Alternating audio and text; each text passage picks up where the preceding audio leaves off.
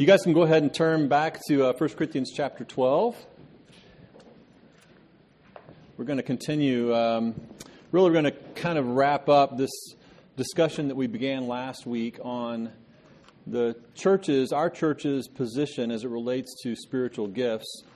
Not so much broadly, but some specific areas of spiritual gifting. And I want to just sort of build some of that discussion out a little bit further before we transition into the next section, or actually the section that's our springboard passage that we'll kind of dig into with more detail as we think about these matters. Again, 1 Corinthians chapter 12, and we'll be looking at verses 27 through the end of the chapter in just a moment. I want to remind you, though, as I introduced this discussion last week, I read to you from the section of our church's doctrinal statement. Under really the broad doctrine of God, you have the doctrine, or you have the paragraph, if you will, on God the Holy Spirit. And it's in that section that I want to read just a smaller excerpt from it to kind of get our thinking started again around this subject. Under the heading of God the Holy Spirit, this is sort of the last paragraph, or near the last paragraph, I believe, of that section. Again, among other things, the doctrinal statement describes the person and work of the Holy Spirit, but then it sort of concludes that section by saying this: the Holy Spirit bestows spiritual gifts by which believers serve God through His church for the perfecting of the saints today. Gifts such as speaking in tongues, prophecy, and the working of sign miracles in the beginning days of the church were for the purpose of pointing to and authenticating the apostles and prophets as revealers of divine truth, and were never intended to be characteristic of the lives of believers. So within the context of our doctrinal statement as a local church, this brief summation that I just read, this really summarizes or encapsulates what is now commonly referred to a cessationist view of spiritual gifts, particularly miraculous or sign-oriented gifts, and we've talked about that, and we'll kind of elaborate on that a little bit more as we go forward. It's really a view that essentially says this: that there are certain unique gifts given to certain unique people in a certain unique time for a certain and unique purpose.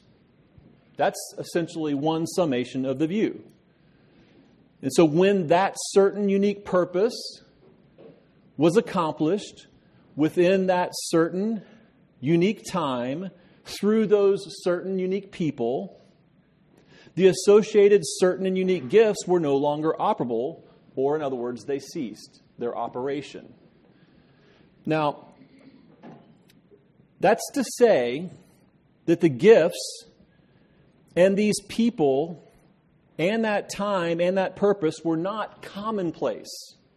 That's an essential marker that I want to keep in mind as we think about this, as we continue to think about this and understand what we're seeing in Scripture.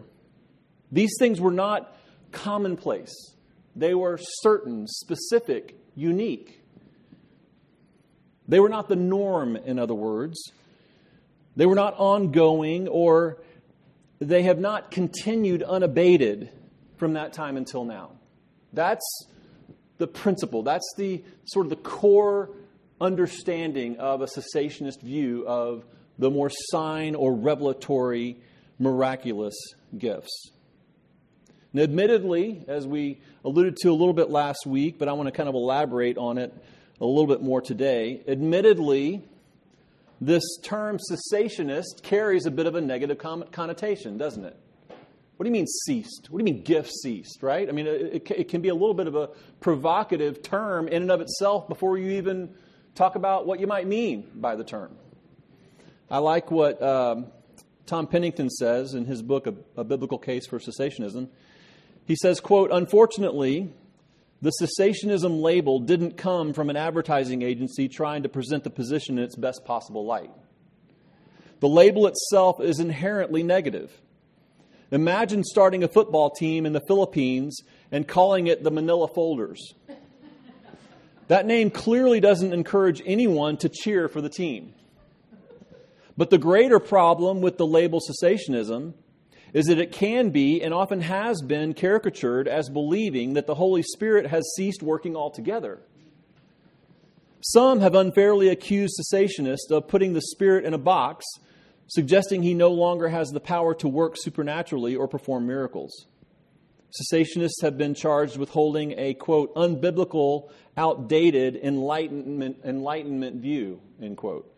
Just for those of you who are a little bit fuzzy on your history and recollection of some of the tenets of the Enlightenment era, the Enlightenment period, that's really just a reference to the rationalism of that era, that man has the reasoning capacity to ascertain truth in and of himself. That's why there's a reference to the Enlightenment here. So in other words, there's a little bit of you might say a caricature or maybe a slight accusation by those who are continuationists. They would accuse those who are cessationists of sort of having an Enlightenment hangover. They brought Enlightenment thinking into their doctrine and theology. Okay? And that's I'll just go ahead and say that's a pretty damning accusation. I mean, there's a lot to condemn in the Enlightenment as it relates to our understanding of the revelation of God's Word. Okay? So, he goes on to say, we are unjustly labeled as modernists who refuse to accept the supernatural. Others flippantly declare that we believe in the Father, the Son, and the Holy Bible, as though we have replaced the third member of the Trinity, the Holy Spirit, with the Scripture. We have also been labeled Bible deists, meaning we worship the Bible, believe only Satan performs supernatural works, and claim our interpretation of Scripture is infallible.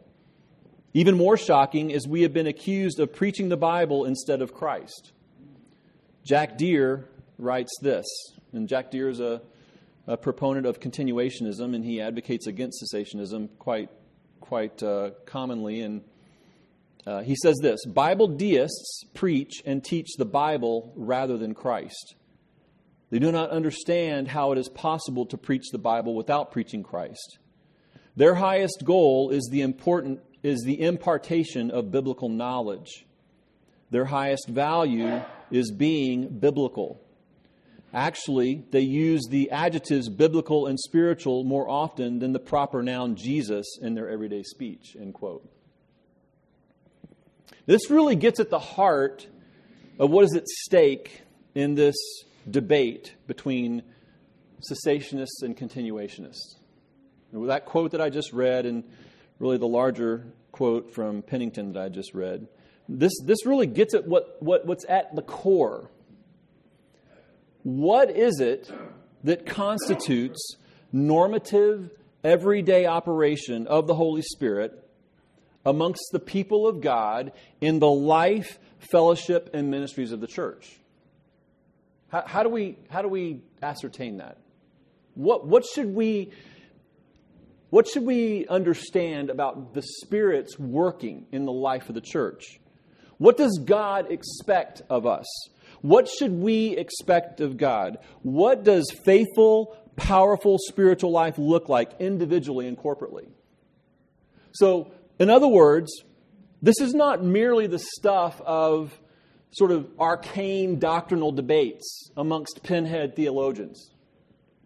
This is not the fodder or the clickbait of theology bloggers and podcasters to try to draw listeners and readers of their material about these hotly debated topics in Christendom. This is a very pastoral church and body life matter for every believer.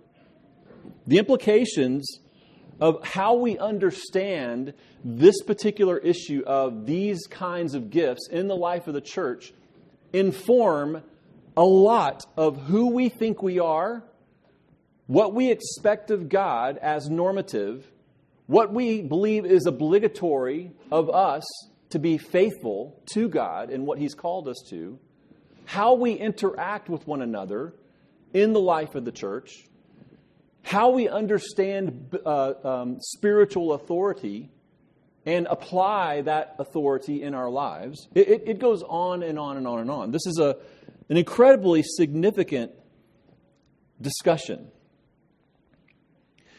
This is about the body of Christ. This is about the mission and purpose of the church and the empowering work of God amongst His people. And this has been the Apostle Paul's emphasis throughout this entire study of 1 Corinthians chapter 12, and it continues as the emphasis in the verses that we're looking at right now, verses 27 to 31. That's serving as sort of the backdrop of this discussion that we're having about our church's position regarding spiritual gifts. Listen to what the Apostle Paul says, starting in verse 27. Now you are the body of Christ and individually members of it. That's where he starts. He has been talking about the nature of the body of Christ as being comprised of many diverse parts, but unified in the Spirit as one body, and that there is no part that's more important or significant than the other, that everybody has a gift that they are to use to build up the body, to use their gifts for the common good. And so there's this diversity and this unity in the Spirit in the body of Christ. And then he begins this sort of summation section by just saying, you are the body of Christ. Like this is about you. This is about who you are. In other words, he is emphasizing this principle of identity. Not just sort of what we do or what our preferences are for when we gather together. You're the body of Christ and individually members of it. And then he goes on, and God has appointed in the church first apostles, second prophets, third teachers, then miracles, then gifts of healing, helping, administrating, and various kinds of tongues. And then verse 29, are all apostles? Are all prophets? Are all teachers? Do all work miracles? Do all possess gifts of healing? Do all speak with tongues? Do all interpret? And then he says, but earnestly desire the higher gifts, and I will show you a still more excellent way. This is the transition now into chapter 13. Now again, we're going to dig into this section and do a verse-by-verse study of it. But for now, just to remind you, I've sort of entitled this survey of the church's position on spiritual gifts, a cessationist position. I've entitled this section of our study, All Are Not Apostles. This is based upon Paul's series of rhetorical questions that begin in verse 29. Are all apostles? Are all prophets? Are all teachers? Do all work miracles? So he begins asking these rhetorical questions. Now last week I kind of highlighted the fact that there's a different translation that you would find, for example, in a New American Standard Bible, the New American Standard Translation. The New American Standard frames up these rhetorical questions like this. All are not apostles, are they? All are not prophets, are they? All are not teachers, are they? All are not workers of miracles, are they?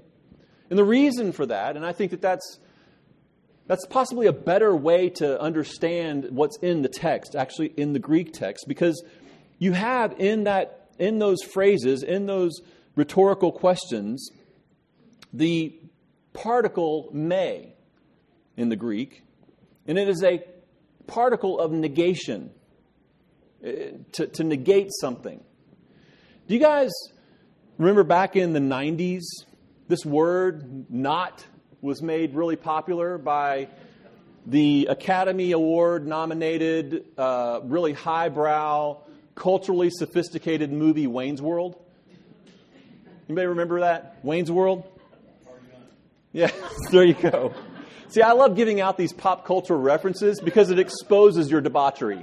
You know, I get people to say, yeah, I love that movie. Wait, you love that movie? But no, yeah, that was back in the 90s. I mean, that was my thing. Tim, I'm not saying you're debauched, okay? I brought it up. It's my fault. But this term not was brought up. It was this word that was used in the 90s, and it was sort of this form of really blatant sarcasm. You know, you just simply add it to the end of a sentence. And it actually, if you go to the highly reputable and reliable Urban Dictionary for your understanding of terms, it actually quotes a line from the movie that says, what a totally amazing, excellent discovery. Not. Well, interestingly enough, now I'm not arguing that the Apostle Paul was the inspiration for Wayne's World. But interestingly enough, in the Greek text, that's what you have here, actually.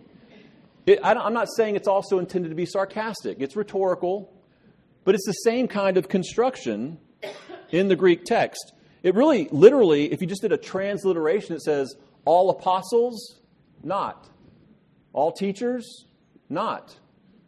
All miracles, not. That's the Greek transliteration, if you will, of these sentences. So this statement, this borrowing from the text, this title, all are not apostles, I'm doing that intentionally because major elements of the cessationist view are sort of backdropped by this understanding of the purpose and work, unique work of certain people, namely apostles and prophets, but we're going to just kind of shorten it to apostles for the sake of our discussion, given unique gifts for a unique purpose in a unique time.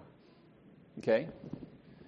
Now, we talked a little bit about this last week in how the apostles specifically were a part of laying the foundation of the church, of the New Testament, New Covenant church, of bringing the gospel of repentance and salvation in Christ.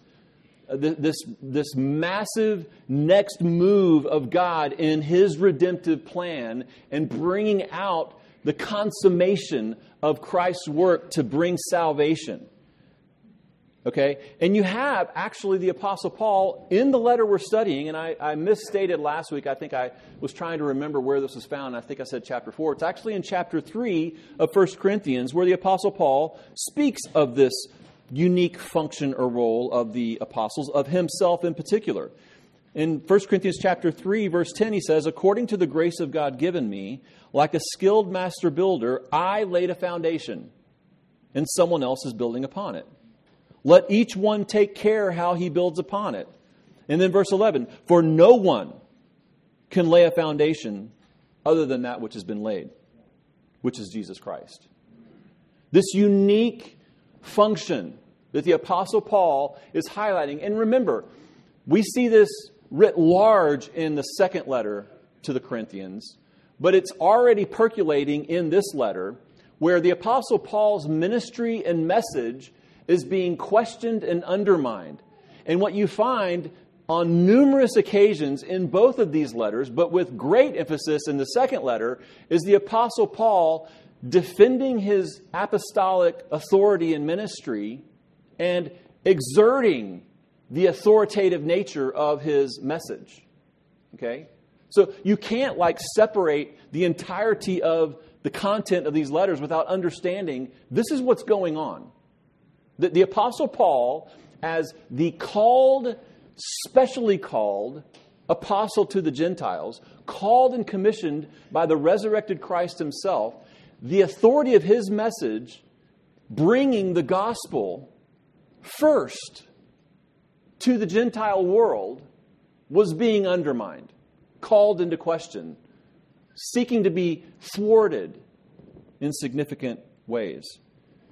And he's emphasizing this foundation is the foundation. I laid it. No one else can lay any different foundation. In other words, if anyone comes along and seeks to lay some other kind of foundation, it is not the true foundation.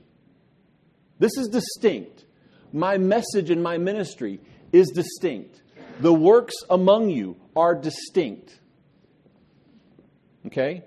You see this sort of elaborated upon a little bit more, and we read from this last week, but just to kind of further the point, as we think about the Apostle Paul as an apostle to the Gentiles, in Ephesians chapter 2, verses 19 through 21, and then further in chapter... actually, I didn't copy and paste the other ones in chapter 3, but I'll turn to them.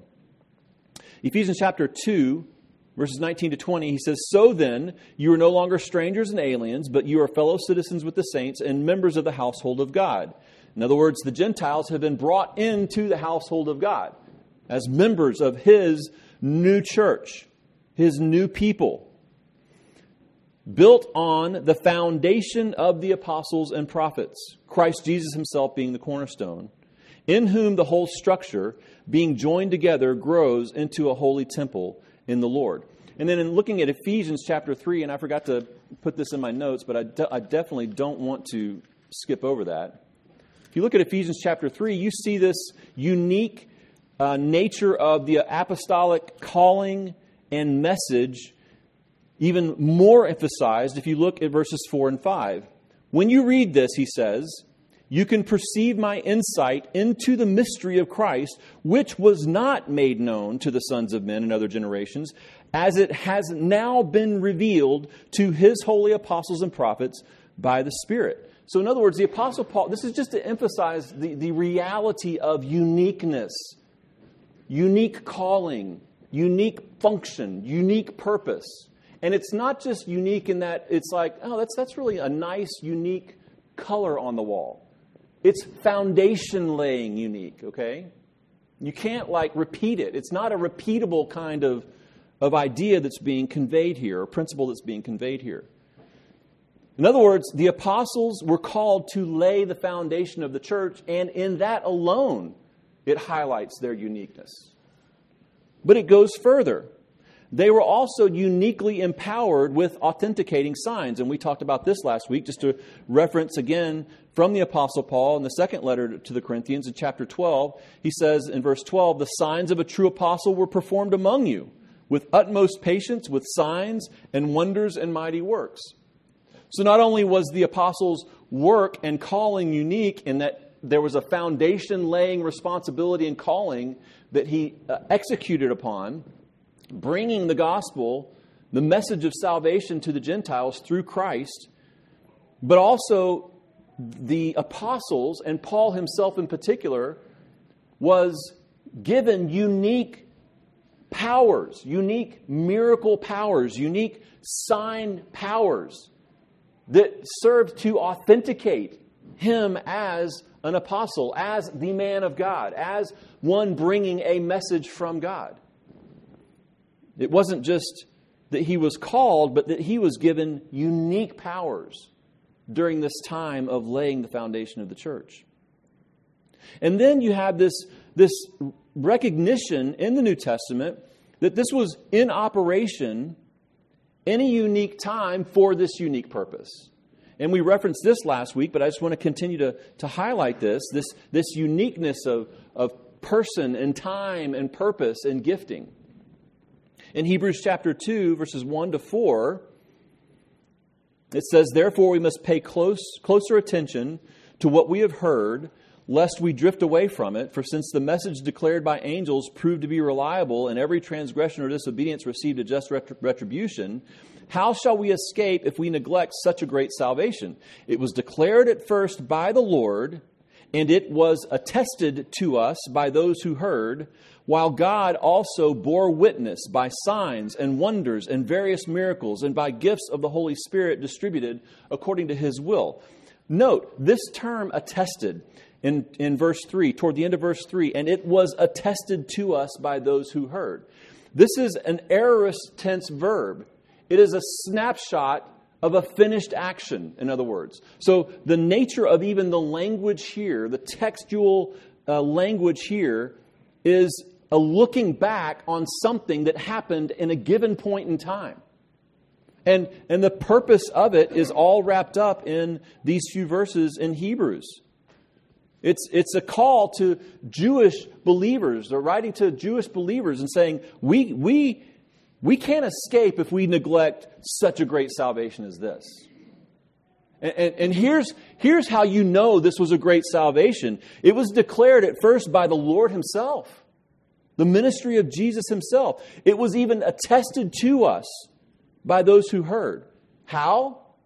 While God was bearing. You could actually translate verse 4 not as also bore witness, because that's a present active verb there. It's in the past, this was attested to us, while in that time, God was bearing witness by signs and wonders and various miracles and gifts of the Holy Spirit. So you have this clear foundation-laying time by foundation-laying called apostles, given attestation-type sign gifts and miracles and workings of power to authenticate the message that they were bringing. And again, going back to what I said about the fundamental questions that are in view for us is, what is to be commonplace? What is to be normative? What should we just expect as this is the normal course? And I would just argue that if you look at what I just sort of briefly summarized, you can expand this significantly. But if you look at what I just briefly summarized, and I think I've said this in the past, I caution anyone to minimize the significance of what God was doing in the first century during the life and ministry of Christ, and subsequently the work of the apostles and laying the foundation of the gospel and the building of the New Testament church, to somehow attribute to all the characteristics of that as somehow common for everyone, to not view it as like this, something special was happening here. And to me, this is part of the Achilles heel of this continuationist presuppositional viewpoint, the mindset, the presuppositions that sort of frame up the thinking. Because I think the same thing happens when they tend to look back, for example, at Pentecost. When you have a whole movement, Pentecostalism, that's based upon this idea that we are called in our day and time to be exhibiting the works of the Spirit that were extant at Pentecost. That's the fundamental nature of Pentecostalism in general. And so you go back to Pentecost and you're like going, wait a second, really? Like, does that not just diminish the significance of what was happening like then at Pentecost? By me coming along and saying, yeah, I'm an apostle too. I do the same things Peter did. I'm just like Peter. I'm just in the 21st century. I caution anyone to adopt anything resembling that kind of mindset when you go to Scripture and you start looking at these unique works of God during unique seasons of time. It's a strong statement to make that this is common. This is to be normative for us. This is now what life in the body of Christ is all about. Signs and wonders and healings and miracles all the time, everywhere you look, and prophetic utterances all the time, everywhere you look. That's what it means to be a Christian. That is a diminishment, in my estimation, of what God was actually doing during those periods of time. And I think it's not just a diminishment based upon my sort of individualized assessment. I think that you have these scripture references that are saying this was a unique time. These were unique things that were happening for unique purposes. They're not called on to be commonplace and just repeatable. So, last time I began to give you a few, in addition to sort of that foundational backdrop of season and time and person and unique giftings and for attestation of the message, I gave you a few more sort of reasons or a rationale for sort of understanding, for the church's understanding, our church's understanding of these sign gifts as having ceased. And the first one we talked about, and again, I have a few more things I want to cover with this, but not much. I want to get to this last one that I had to kind of give short shrift to last time. But the clear and observable pattern of God's intervening revelatory work throughout redemptive history would indicate that the gifts have ceased. And really, we just talked about that. We sort of looked at the Old Testament and noted that there were certain periods of time, really in the 4,000-year history of Old Testament history, you have two primary periods of time where God was using miracle works of miracle power. Like He was intervening into time and space and really altering natural law, turning it on its head as a major move of His redemptive plan in the time of Moses and Joshua, and then Elijah and Elisha. Those are the two primary times that you have in the Old Testament. And then you get to the New Testament, and it's the time of Jesus and His ministry and the first century building of the church with the apostles. And so what you see as you sort of survey the expanse of biblical history and the biblical narrative is you see this episodic indication, this momentary period of God intervening in these unique ways. Again, going back to the idea of, if everything's a miracle, then nothing's a miracle kind of idea, right? I mean, it's like if everything's that way, then what's so special about it, in a sense? So you have that you just have that as part of the biblical record. That's not to say that because that's what God did then He must necessarily do that now. But it is, to me, an important observation to kind of right-size our thinking about the nature of God's tendency toward miracle-working power amongst His people.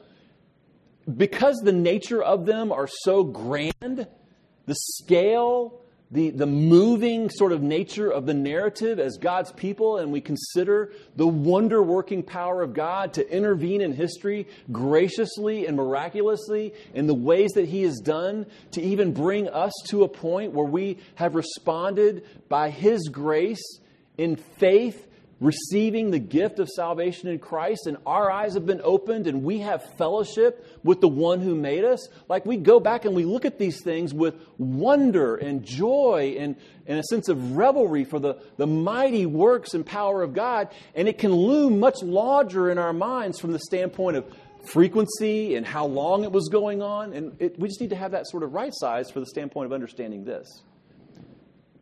65 years. Moses and Joshua, about 65 years, Elijah and Elisha, and then 65 to 70 years, depending upon how you want to count it, with the ministry of Christ and the apostles. Out of the whole span of history, that's what you have. Now, again, as I said last week, not only do I not believe I can put God in a box, the idea of that is just laughable to me. God can do what God wills, as He wills, when He wills. But in terms of understanding what we should envision as normative, as common, this should impact our thinking. This should inform our thinking. So it's this clear and observable pattern that God intervenes at periods of time, for seasons of time, to accomplish amazing purposes that have significance in His redemptive plan, that is sovereign and known exclusively and primarily to Him until He chooses to reveal it. And along the way, the operation of attesting signs and wonders and miracles is associated with that revelatory period. God is revealing Himself and His plans and His purposes and His judgments in meaningful and significant ways. That's what's going on. And so the associated work of God and intervening in power in those times is understandable. So you have this understanding of this from the standpoint of history. And then you just also look at the New Testament era with the ministry of Christ and the apostles. And as we said last time, we're talking about something, if you look at that Moses and Joshua and Elijah and Elisha, and you're going, wow, incredible. But you come to the time of the ministry of Christ and then the apostles, unprecedented. Nothing like it. We can't even fathom what was taking place during that time. The types of miracle-working power, the volume of healings, entire cities healed of all diseases, completely eradicated. We're talking about a first century medical era where life expectancy was nothing like we have it now. Medicine was nothing like we have it now. Surgical practices, diagnostic practices, none of that was in play. And all of a sudden you have this man come on the scene and people are growing limbs. Eyes are being opened. They've been blind for life, and everybody has known it. And not only that, but it's happening in mass as a sign that this is a man sent from God. And then it continues on into the laying of the foundation of the church, and it's unprecedented. The volume, the amount, the significance, the import. And then there's this, as we said last time, this apparent diminishment of these attesting signs, and even during the writing of the New Testament, we looked at a few examples. You don't have, as the chronicle of New Testament literature continues on, you don't have this emphasis upon signs and healings and that kind of thing. You have people that are, Paul leaves Trophimus sick somewhere. He leaves him. He didn't heal him. I mean, that's rude, right?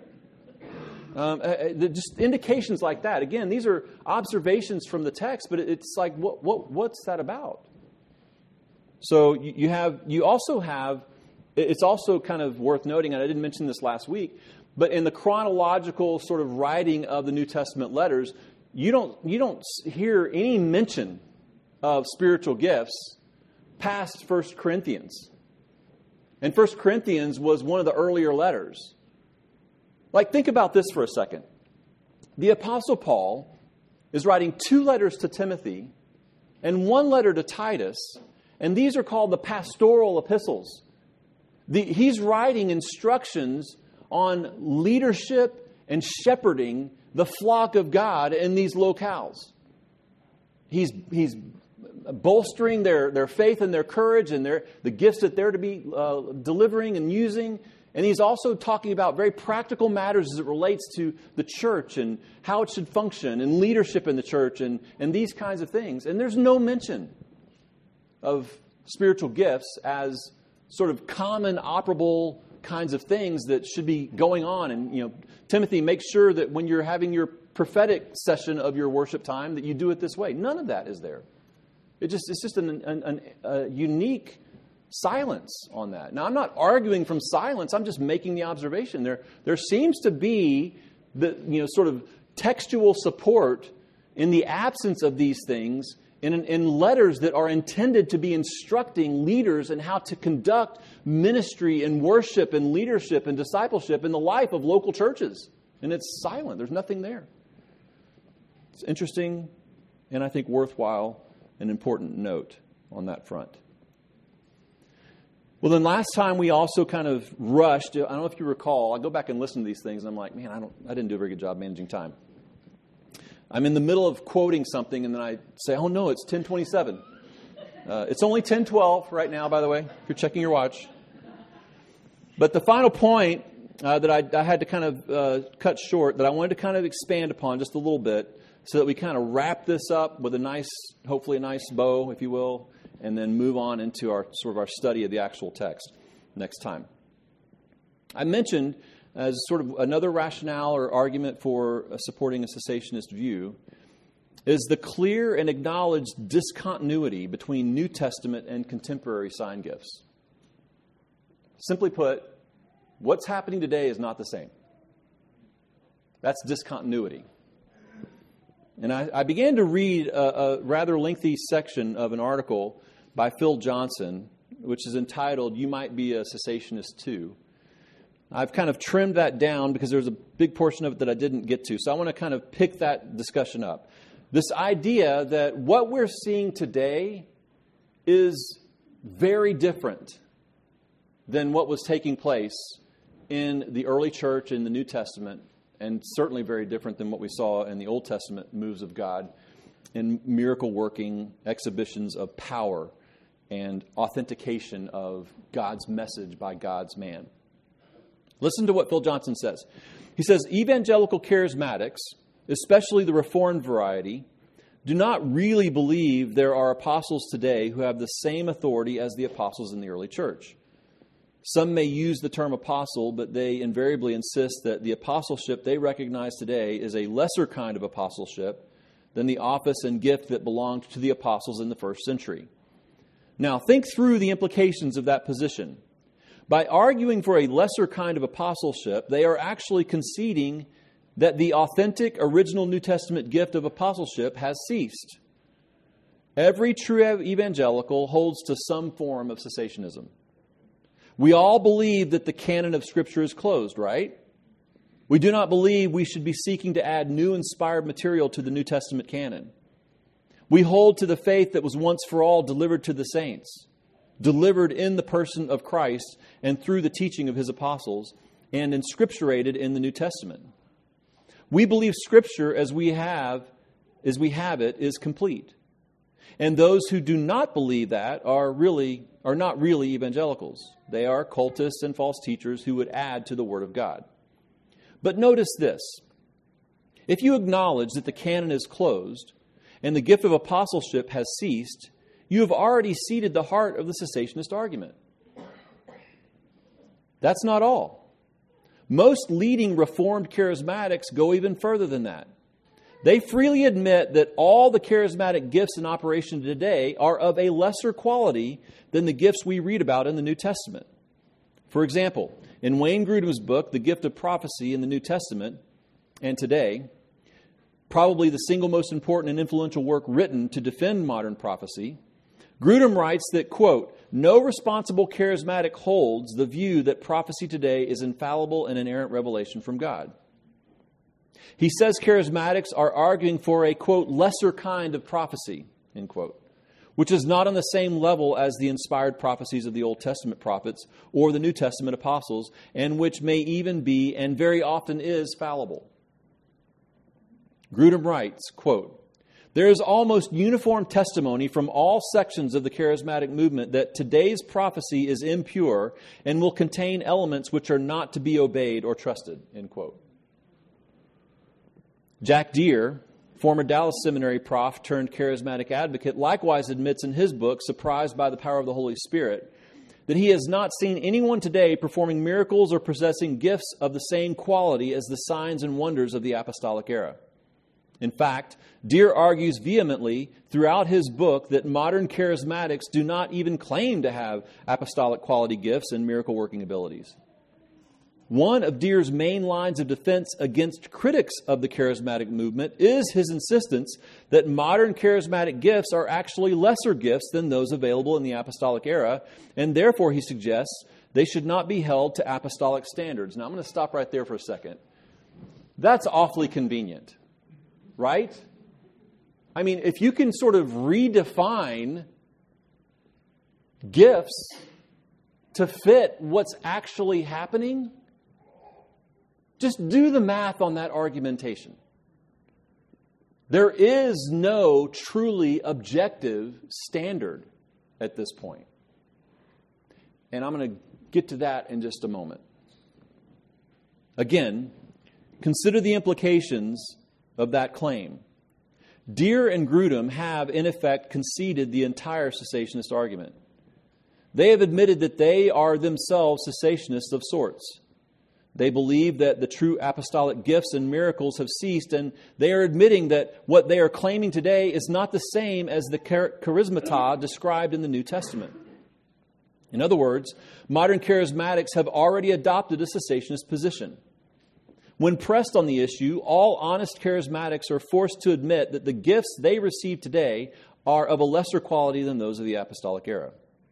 Contemporary tongue speakers do not speak in understandable or translatable dialects the way the apostles and their followers did at Pentecost. Charismatics who minister on the foreign mission field are not typically able to preach the gospel miraculously in the tongues of their hearers. Charismatic missionaries, have to go to language school like everyone else. Now, I want to stop there for a second and call your attention back to what we looked at when we studied the advent of this new Pentecostal movement that sort of hit our shores at the turn of the 20th century. And just draw your attention to this important historical fact. That was a group of people that began to believe that we needed as Christians to recapture what was taking place in terms of the operation and work of the Spirit in these magnificent, miraculous exhibitions of Spirit power, that we needed to recapture those as God's people in the life of the church. And during a session of a prayer meeting, there was a woman who began to speak, quote, unquote, in tongues. This woman was and then other people sort of joined into the process. This woman, it was believed, was speaking in Chinese. She was also asked to write down what she was saying, and so she began to write down these characters that were supposedly Chinese. Now, at the turn of the 20th century, there might be a little bit of time that might pass before verification of these things can take place. But in today's time, imagine how immediately that would be fact-checked, right? Okay? As it turns out, to no one's surprise, it was not Chinese characters that she was writing down, nor was it the actual Chinese language that she was speaking. Nevertheless, prior to that discovery, that movement of Neo-Pentecostalism, they began to advocate for sending missionaries to the mission field without them going to language school because they would be equipped with the spiritual gift of tongues. They actually sent missionaries to foreign fields where they could not communicate with other people, and the entire enterprise was invalidated on those lines. Now, I say that to say the original sort of influx of this kind of thing, where it really the seedlings of this kind of belief and practice, was to recapture the same kinds of giftings that were at Pentecost. This adjustment model to a lesser kind of gift was part of a transition into, it's different. Whatever it is we're doing, it's not the same. Whatever it is we're saying we're advocating for, it's not the same in its actual manifestation. It's an important note from history.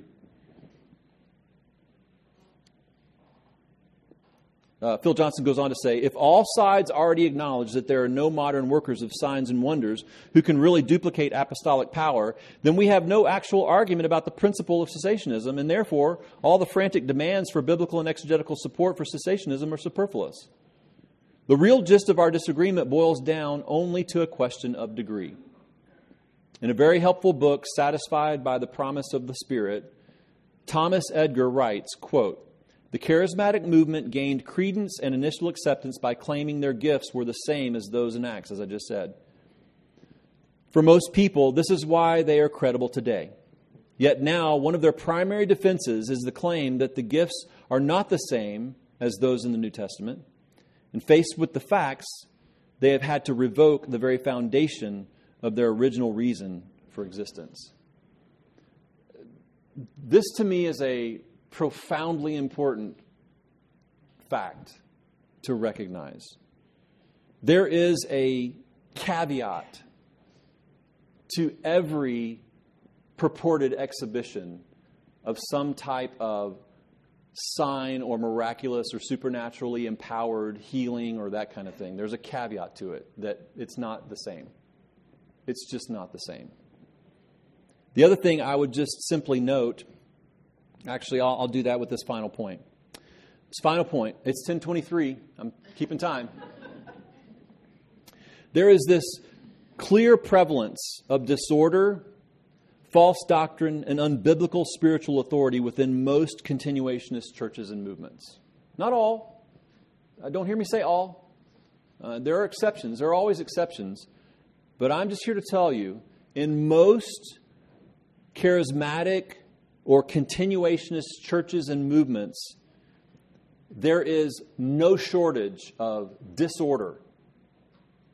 Disorderly worship, in other words. One of the very things the Apostle Paul is decrying in 1 Corinthians 12, 13, and 14 against the Corinthians.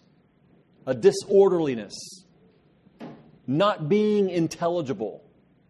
Not serving to be a faithful witness to the unbeliever who comes into your midst.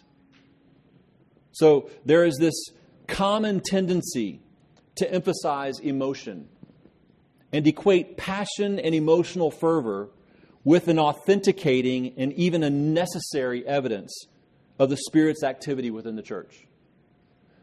The calculus goes something like this. Those people just don't love the Lord. Why? Because they're more stoic in their demeanor. Really? That's all you needed.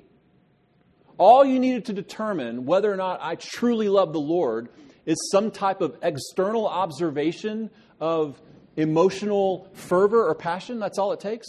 But there is literally a conflation in the minds of many in this movement that their emotional fervor and passion is the same thing as the work and movement of the Spirit within them, and it's just coming out, and that's all it is.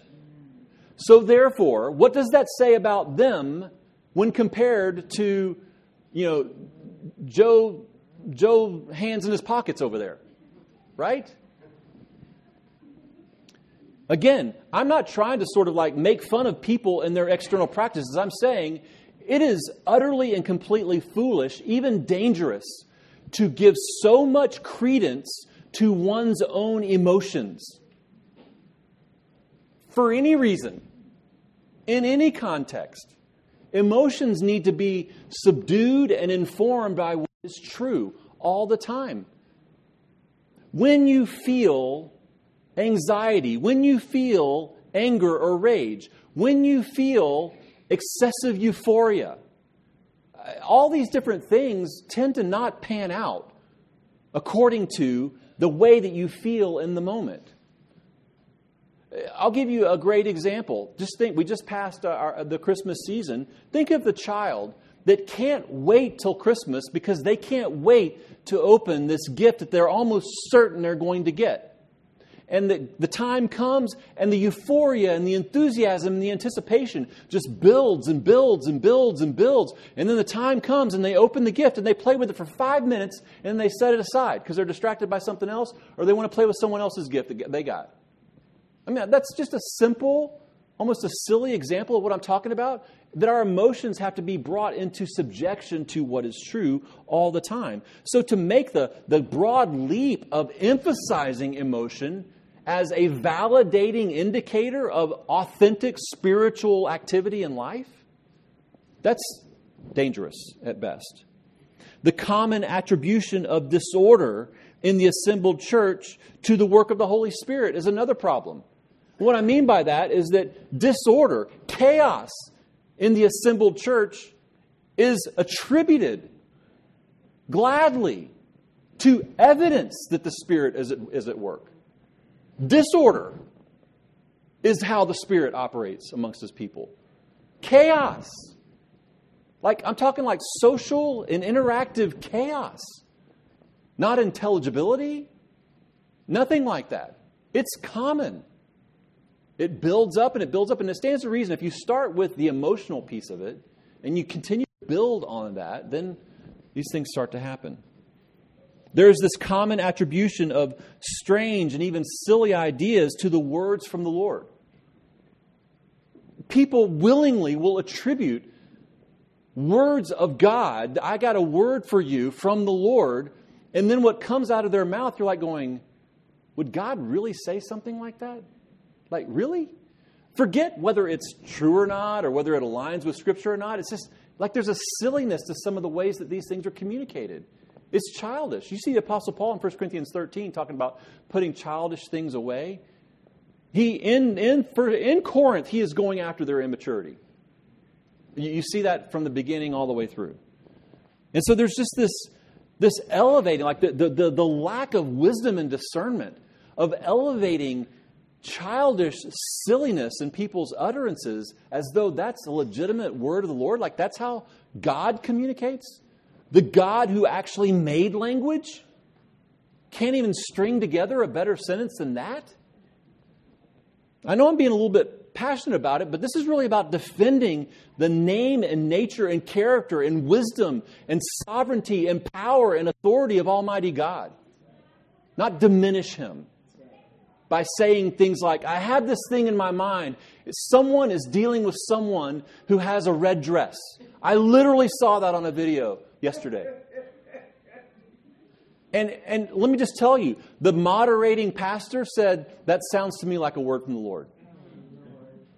This was in the church, by the way. This was in Sam Storm's prior church. Sam Storms is a respected proponent of continuationism. I'm not talking about, I wasn't looking at some kind of, crazy video. I was talking about mainstream continuationism. Silliness. Lack of discernment. It's 10:29. The emphasis upon speaking rather than listening concerns me greatly. There is a premium given to those who speak. But in Scripture, the psalmist says, be still. cease striving and know that I am God. In James, the tongue is a fire. The whole world is set on fire by it in our irresponsibility. Be slow to speak and quick to listen. These are the highest virtues for the believer.